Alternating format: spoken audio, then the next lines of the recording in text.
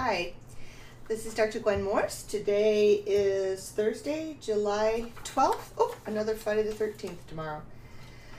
The first article I want to talk about is something that has interested me as a concept, and it's about if obesity is considered a disease or just a normal consequence of certain conditions.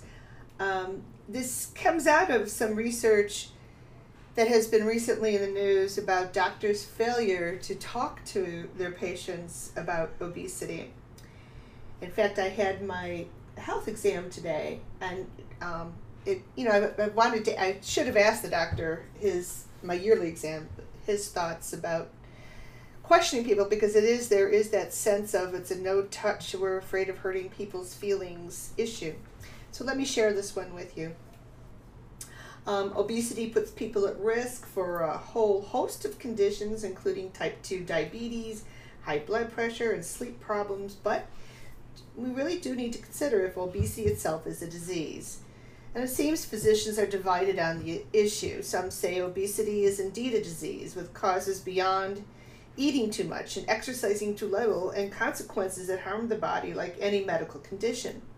In addition, they say referring to obesity as a disease would improve care for patients and ensure treatments are covered by insurance plans. The same thing happened with PMS. Once it became labeled as a psych disorder, there was funding support, which you got to kind of question. For the women who have this severe condition, then absolutely, but 95% of the population have normal menstrual cycle events that do not require an intervention or insurance. But other physicians argue obesity is a risk factor for health problems, but not a disease itself. They say calling obesity a disease would stigmatize a huge population and categorize some people as sick who actually may not be sick and indeed are healthy. If you call obesity a disease, it means that a third of Americans are in a disease state or sick. And it's the interesting thing about this is exactly what happened in women's health research with premenstrual syndrome. Maybe there's a little more interest here because this crosses both genders. I know I sound kind of prejudiced, but after being in this field of research for so long, I find it very interesting. Last week, the American Medical Association took up the question of whether to classify obesity as a disease at a meeting and decided more research was needed on the topic, deferring the decision to a later date. And this one physician had said he could make it a case for calling it a disease, but right now they just don't have enough evidence. Some experts agree that obesity is a critical public health problem and the medical system needs to change to better manage obesity people. But let's talk about why some consider obesity a disease. And a disease is generally thought of as an abnormal state or a condition that prevents the body from functioning properly. So during the meeting, the physicians pointed out that in some cases, people have underlying abnormalities that cause them to be obese. For instance, a person's genetic makeup or metabolism could make his or her body expend fewer calories than other people's bodies. And once people gain weight, the extra pounds can lead to metabolic and hormonal problems that increase the risk of disease. Just as diabetes results from a malfunction of the body's ability to regulate blood sugar, obesity results from a malfunction of the ability to regulate energy balance. So that's kind of interesting. It satisfies all the definitions and criteria of what a disease and medical condition is. The one difference is that people who have obesity have to wear their disease on the outside. There's also concern some insurance companies do not cover obesity treatments such as weight loss meds or management programs because obesity, for the most part, is not considered a disease. The AMA wants to learn more about why this problem happens and how prevalent it is. Others think that while obesity is a risk factor for many medical conditions, carrying extra pounds does not destine people to develop these various diseases. In fact, the funny thing is, some people can be obese and healthy and live a normal life. I used to refer to this as fat and fit. There's no question that obesity is one of the most important public health problems facing America. It's just labeling it as a disease is not going to help us move into a positive direction. And for the most part, most people agree. We do not want to make society more ill overall by labeling obesity as a disease if that label is not warranted. Obese people may also be stigmatized or may suffer psychological consequences if they're labeled as having a disease. However, referring to obesity as disease may actually remove some of the stigma because it could highlight the fact that obesity is not necessarily caused by a lack of willpower, which is generally what most people will refer to as fat people. Regardless of whether obesity is referred to as a disease, the care of obese patients needs improvement. For instance, medical schools, as well as nursing schools, or all healthcare practitioners should change the way they teach their students so that they are better able to treat and support obese patients. When people get care, they get a lot of finger wagging. Eat this, not that. But obesity is a much more complex problem. Obese patients should also be able to visit doctors who specialize in their condition. To me, that's what's critical. If you have diabetes or any other medical disorder, you'll be treated by people with appropriate background to help you.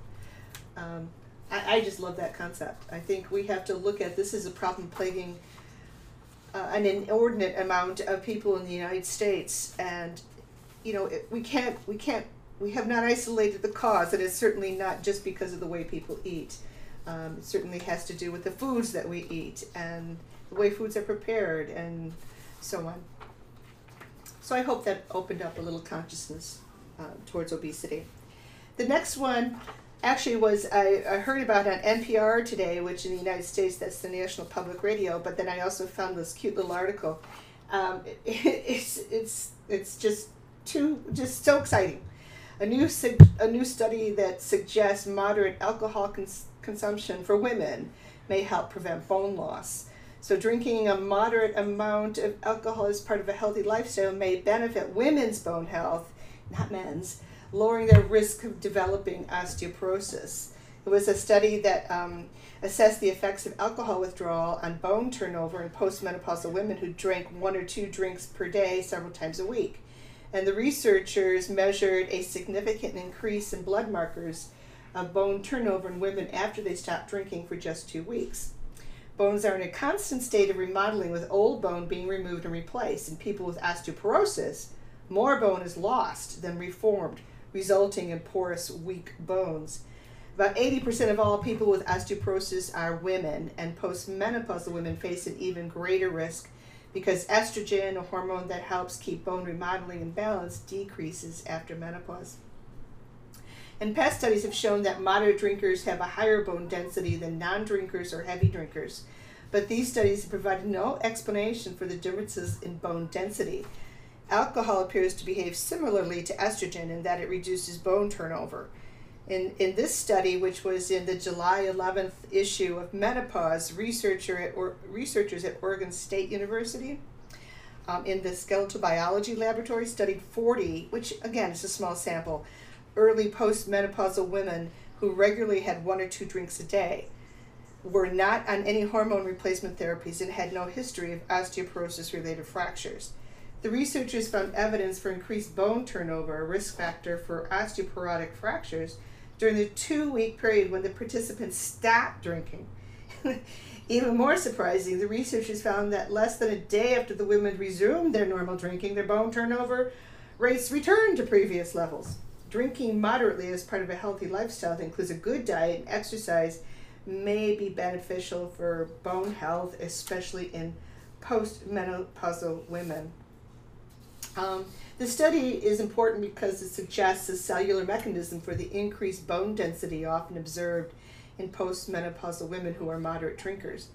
The researchers had said that many of the medications to help prevent bone loss are not only expensive but can have unwanted side effects. While excessive drinking has a negative impact on health, drinking a glass of wine or beer regularly as part of a healthy lifestyle may be helpful and healthy for postmenopausal women.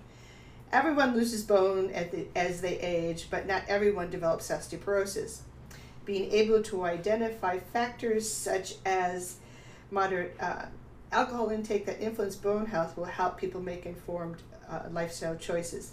This was a study that was funded by the National Institutes of Health. Anyway, so I think this evening I shall have a glass of wine. This is Dr. Gwen. Stay healthy, stay cool, Enjoy your summer and take good care of yourself. Bye now.